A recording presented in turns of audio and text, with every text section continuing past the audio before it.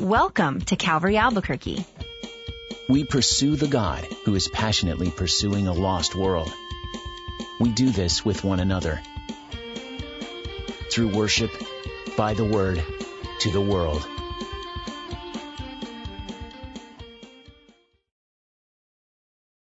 Hello, Calvary family. Although I'm sorry I can't be with you today, I'm glad to introduce to you our guest speaker, Josh McDowell, someone who has impacted my life for years. Since 1961, Josh has delivered more than 26,000 talks to over 25 million people around the world. He and his team have created many cutting-edge events to help young people stand strong and firm in their faith.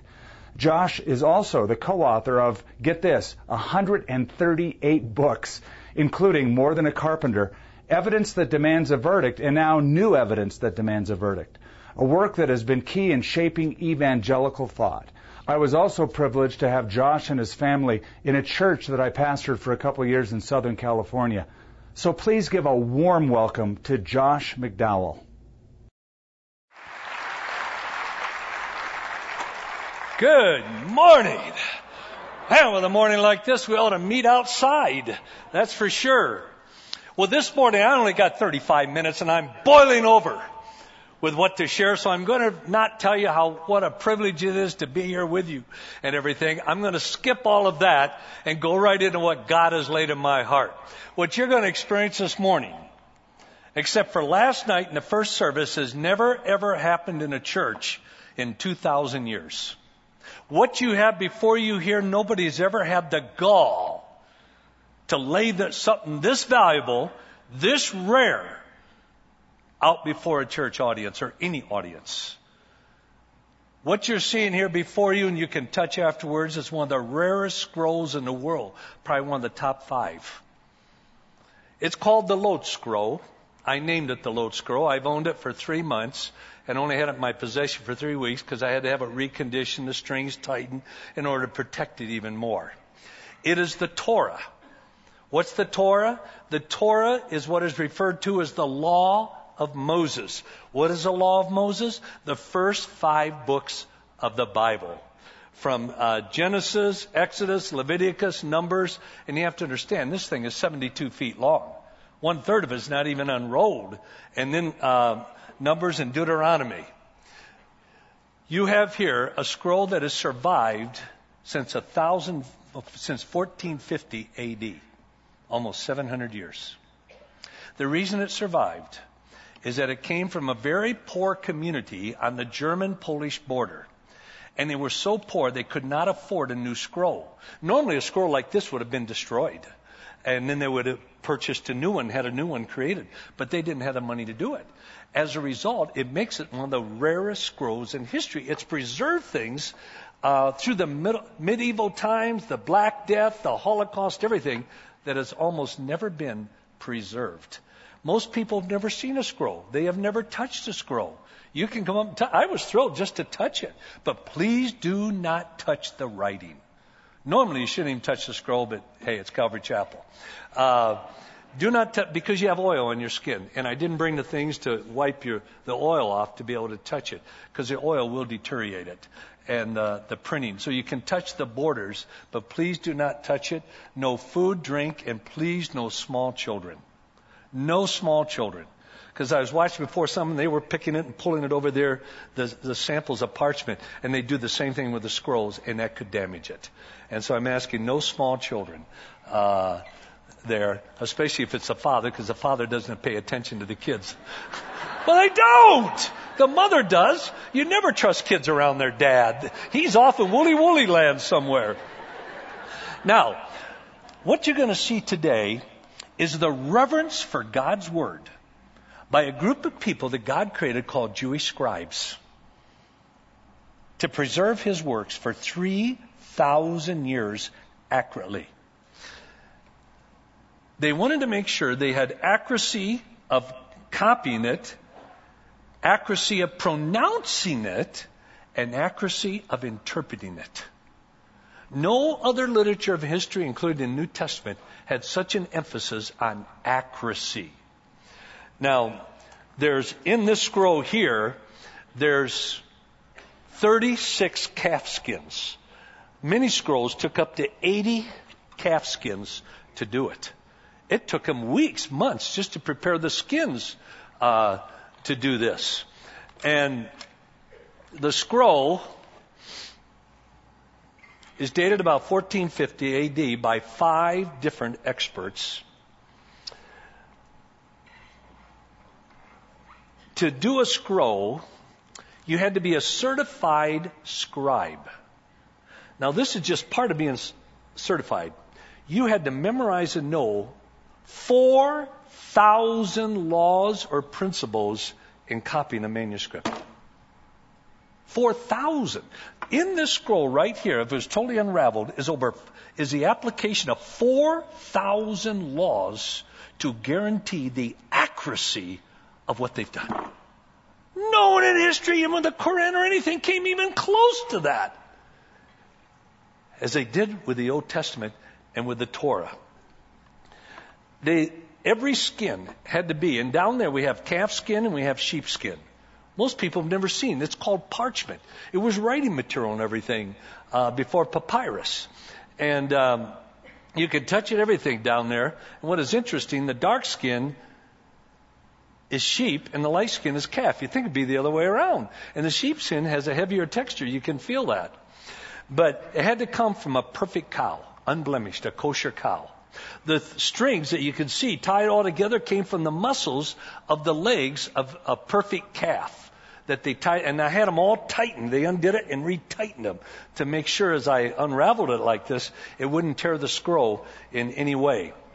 They would use, in preparing the skin, they would soak it in plain water, seawater first, and then they would sprinkle barley over the water, and then they would soak it in gall nuts. We have some gall nuts down there. Most people have never seen a gall nut. They don't even know what they are. They come off trees.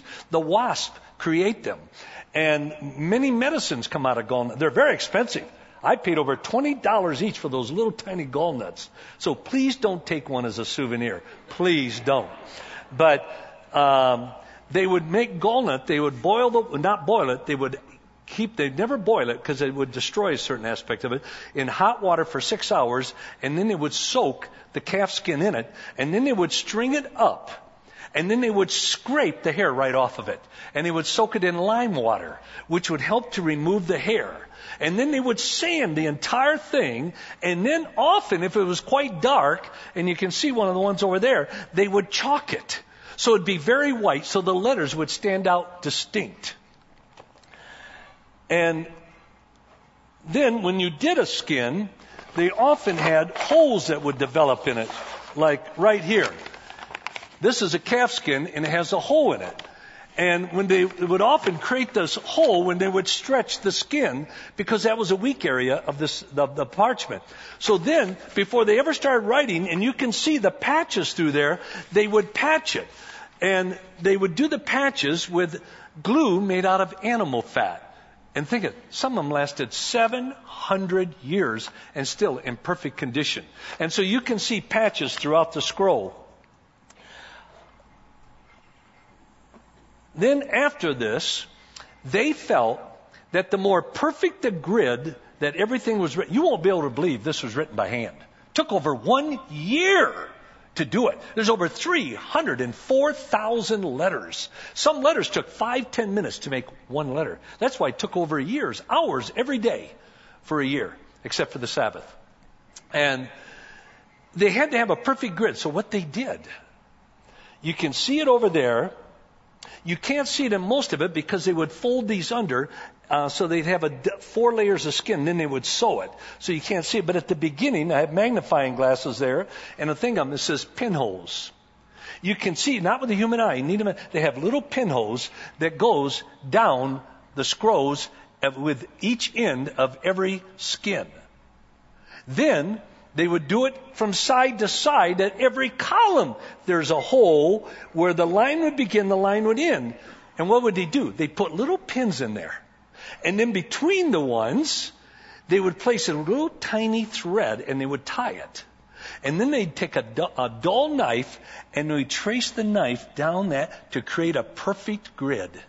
And you can see the lines, the grid, all the way through the text, because they believed the more perfect the writing was and orderly, the less chance of misreading it, miscopying it, or misinterpreting. You know, it's true. If you just took and written out by hand, you know, it'd go up a little bit, down, it could be very easy to miscopy it, everything. But when it's perfect. But then you look at it, 3 people came up, one called up to the room up there and said, well, tell Josh he placed the scroll upside down. No, that's a Gentile's, unlearned Gentile's opinion. No Jew would say that. But if you walk up and look at it, you say, oh my gosh, they unrolled it upside down. Why? Because when we would make a line, we would write the letter on top of the line. And going underneath the line would be like the P or the G. They didn't do it that way. They hung the letters from, go to the next one.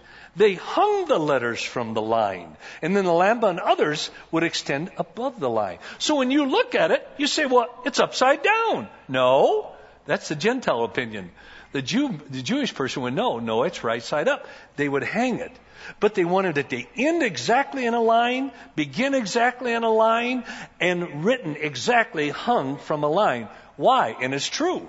Less chance of miscopying it because they were so committed to accuracy or misreading it. Then, the quills, the writing material, was made from the feathers. They always tried to choose a goose or a turkey. Why?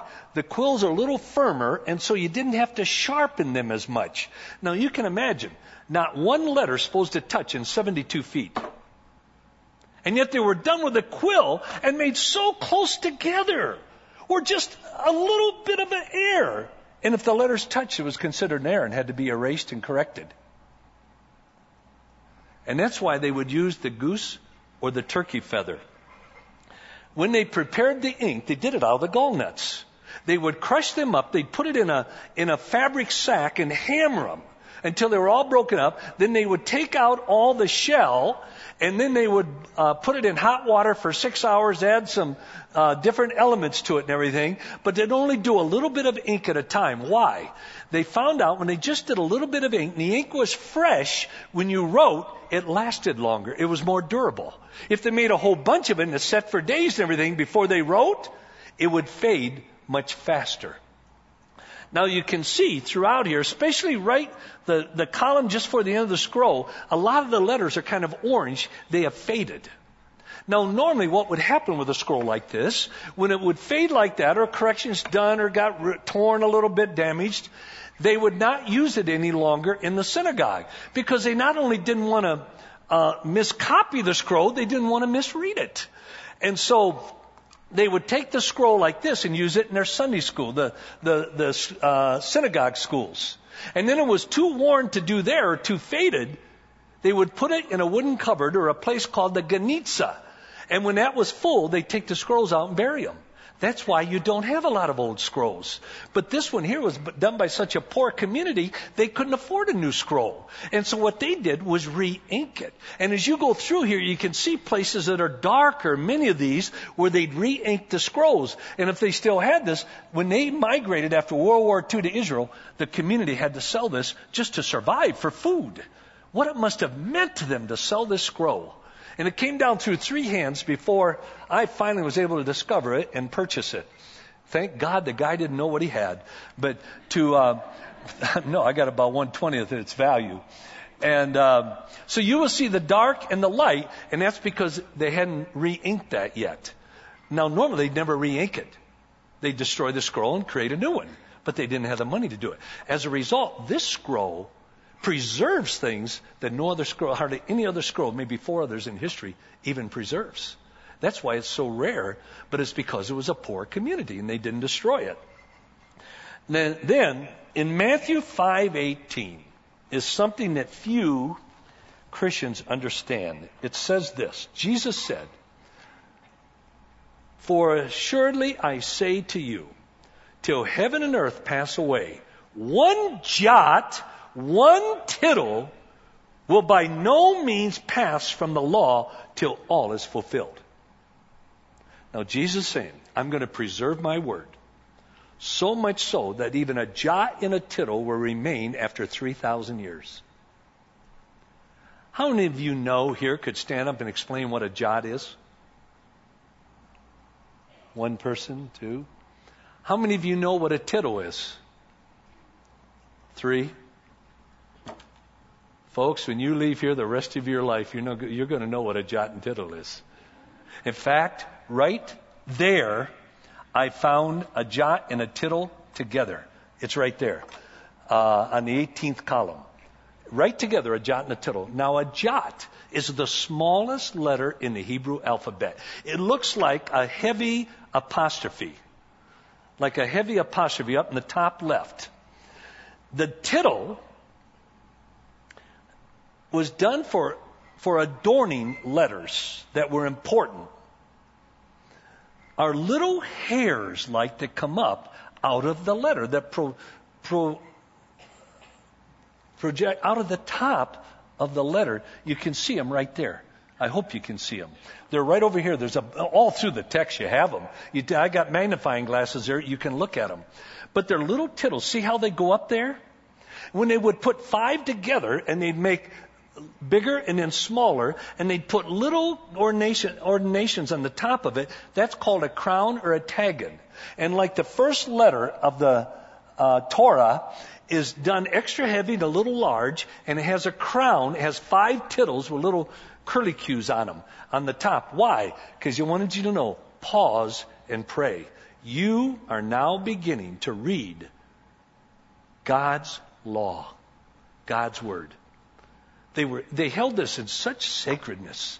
They even showed it by how they even started to write, and they put tittles on it to adorn it. They would often do that with a name for God, Elohim.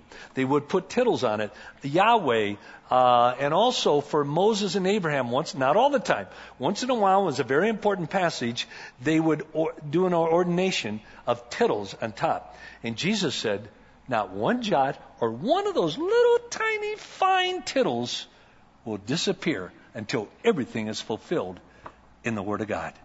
And tell you what, this scroll proves they have not disappeared. You can still go all the way back, and they're there. And this proves for 2,500 years. And now it's 3,000 years later, we still have the scroll, and it has the tittles and every jot and every tittle. Incredible what they did to preserve the Word of God. Now, they could not touch the text. Put up their slide 317. They used pointers. Now, this is not an authentic pointer, but they would use pointers because they believed the text was so sacred. It's one reason why I ask you not to touch the text, that the human hand would defile it. And so they used pointers. And in the synagogues, like we would, our Bible, we'd take our finger, and trace along. They would never do that. They would take a pointer, and their eyes would follow the pointer because they so held the text in such sacredness and reverence. And then, neither letter could touch each other. Now think of this. Over 304,000 letters. Now I'm sure there's one or two that touches, and they hadn't corrected it yet. But every letter was not to touch, and yet they did it with an old ancient quill, where the ink could run like a river or something else. And if it did, they had to erase it because it was an error. And then, you see the long lines in there? Within the text, you have this all along here, you can see it. What that was, they not only wanted you to copy it exactly, they not only wanted you to pronounce it exactly, they wanted you to interpret it and appreciate it with accuracy. So these lines mean, slow down. This is very important what is said here about God.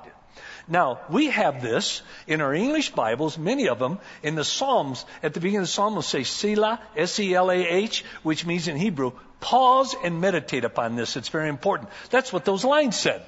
Pause and meditate upon them. And every line had to be done exactly over 3,000 years by every scribe that had to be professionally trained and memorize 4,000 laws to do that to every letter.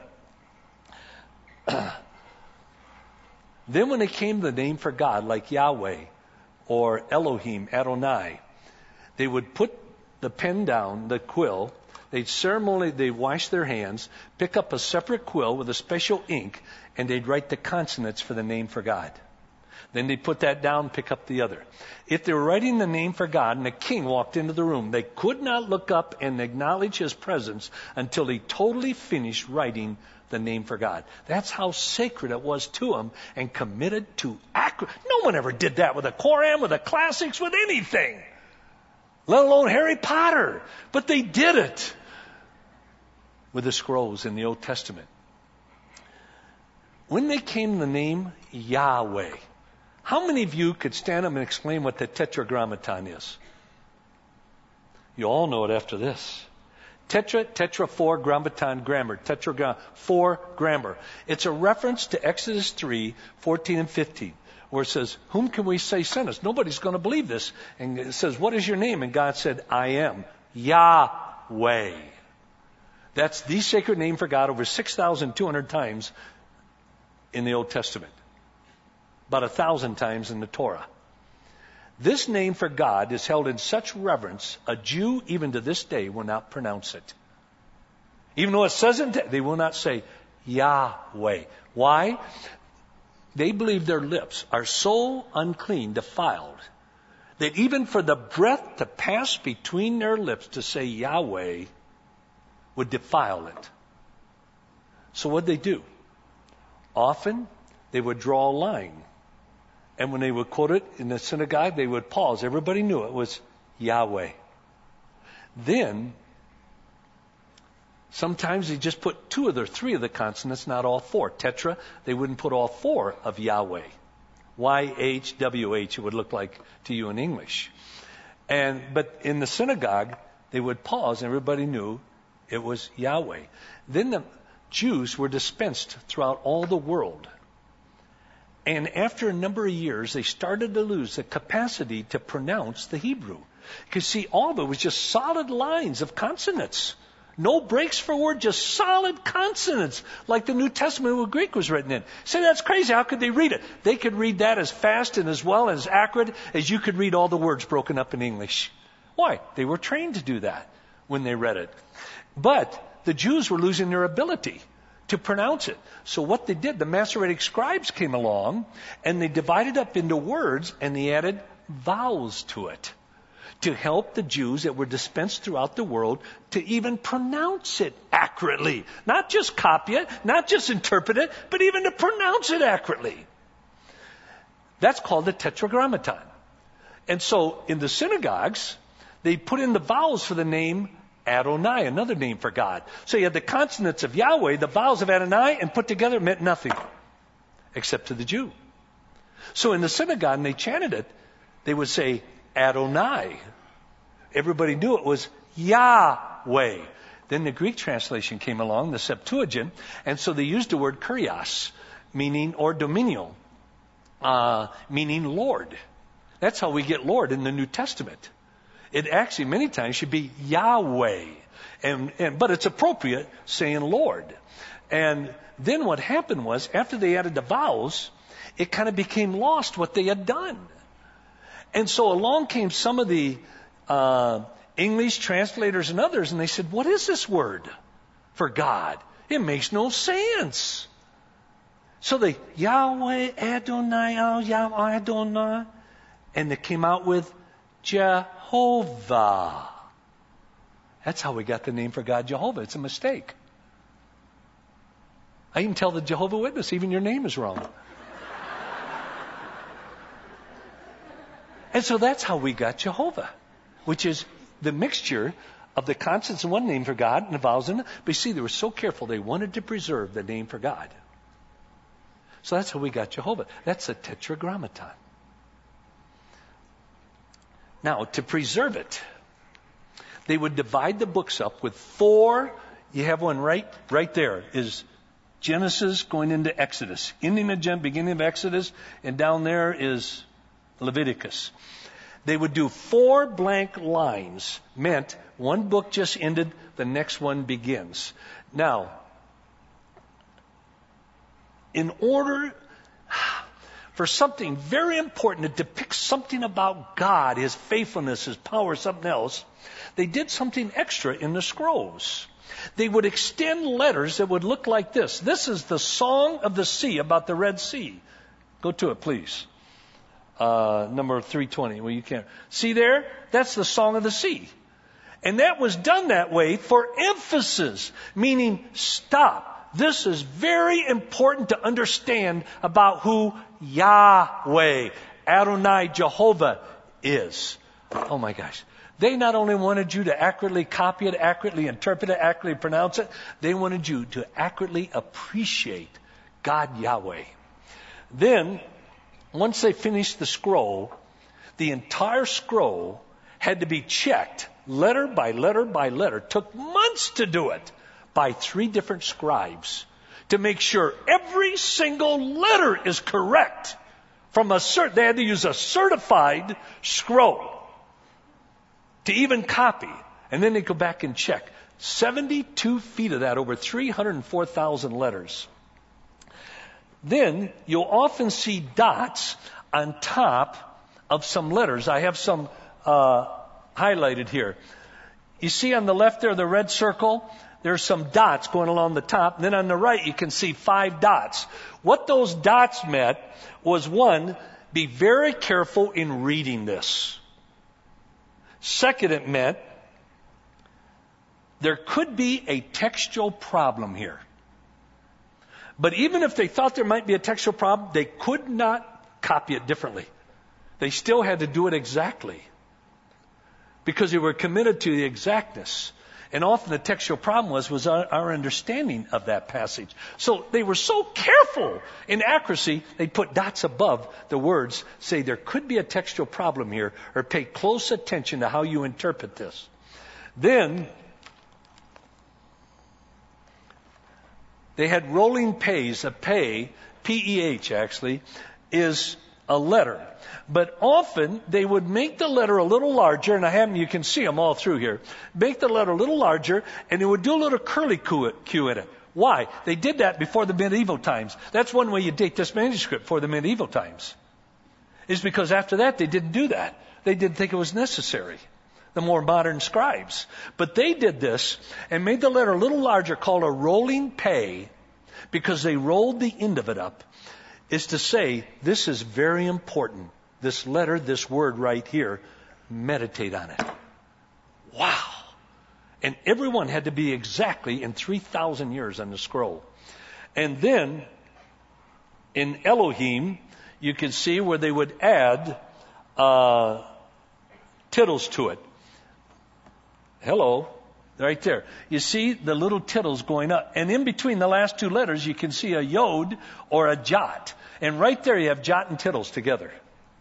And Jesus said, not one jot or one tittle will ever disappear until everything is fulfilled. And we have 2,500 years of history right here, and they have not disappeared. And then, the spaces you see, you can look there and see, I can see 50 spaces drawn throughout of it. That was for emphasis. Meaning, this is a very important passage saying something about Yahweh, Adonai, Jehovah. So pause here. Incredible what they did for accuracy. Then they would often use what is called inverted nuns. I wanted to have a little nun dressed in black and one in white there, but I didn't. But they're called inverted nuns. And this was a very important passage, so they put little tittles on top of it. And what this emphasizes is that the same phrase or teaching is also in another part of the Torah, and that this means it might even be better understood in another part. They knew where that other part was. And so it said here, as you read this, go to the other part and read it together. It might help you to understand. Can you see the care taken for accuracy with this? And then they would finish 72 feet over 1 year just to copy it. That's not preparing it, correcting it, anything. Just to copy it over 1 year. I wouldn't have the patience. I stand at a microwave and say, hurry up. But when they finished, 3 times they'd go back. I don't know how they did. You look at that. It looks printed to you. This was all done by hand. A man had to be sitting alone doing this. They would take their counters. They were called counters. I thought it was a forerunner of Sesame Street. And would go back and they would count every single letter. 304,000 letters. And they would mark the center letter, which is Leviticus 11:42. They could tell. Now think of this. If they made a mistake in copying where they had added or left out one single letter in the entire scroll. No one ever did that with any other literature. Not the Quran, not the classics, anything. But they did it for the accuracy of the Word of God. Then they go back, as in Leviticus 13:33.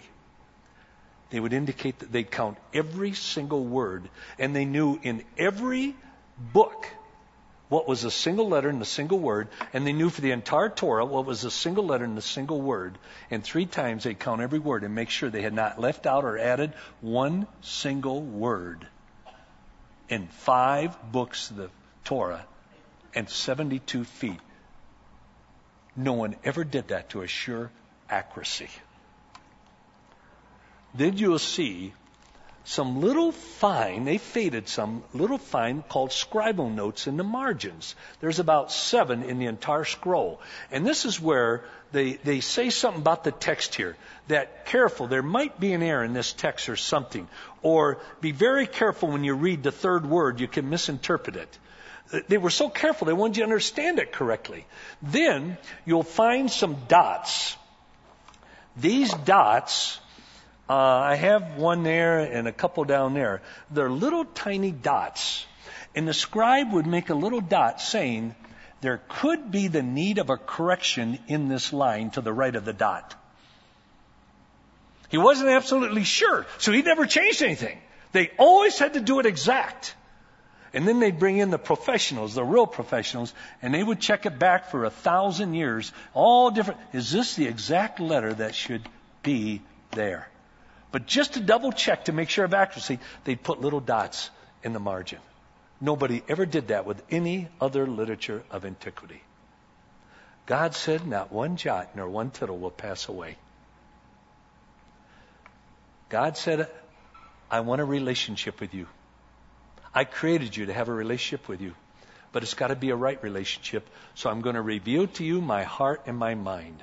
I'm going to reveal to you truth about God, about man, about love, about marriage, about sin, about righteousness, about heaven, about hell, everything.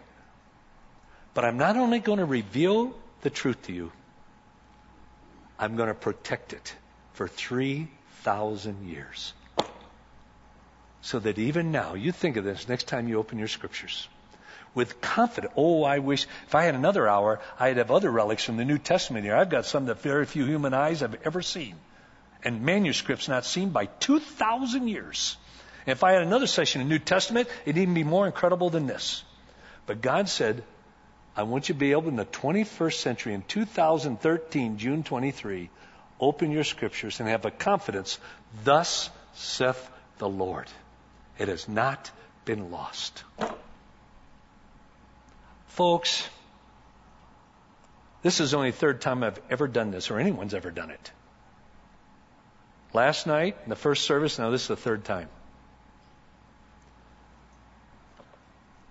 I hope it's meaningful to you. I hope it helps you. And you'll have 20 to 25 minutes at the break to come up, look at it. There's magnifying glasses. You can come around this side, the other side. Please, no small children. Only touch the margin. If you really want to touch it, there's parchments down there that are brand new, just made last week. And you can touch, well, it took about 3 weeks to make them.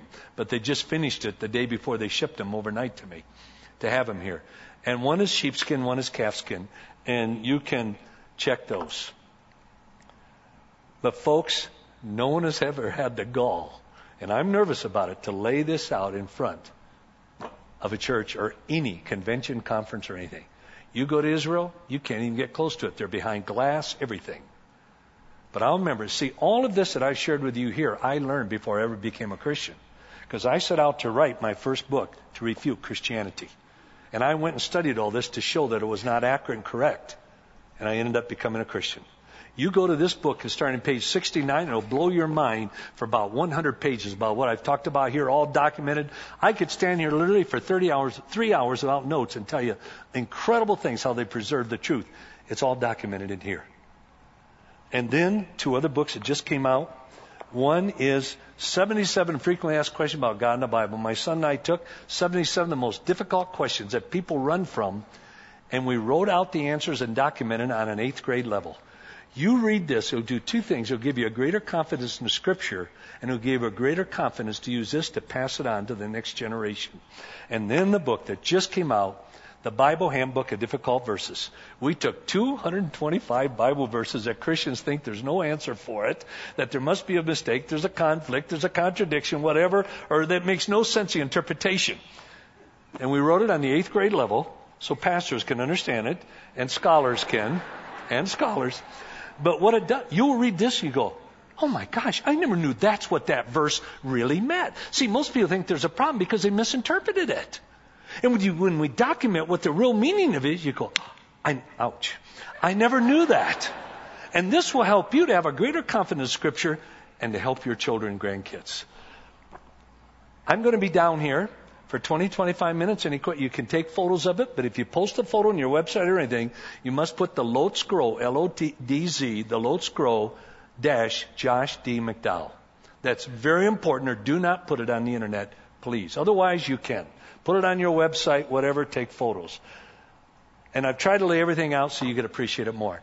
Thank you for allowing me to come to the church of my favorite pastor in the entire world, Skip. I love that guy. He means so much to me and my family. Thank you. God bless.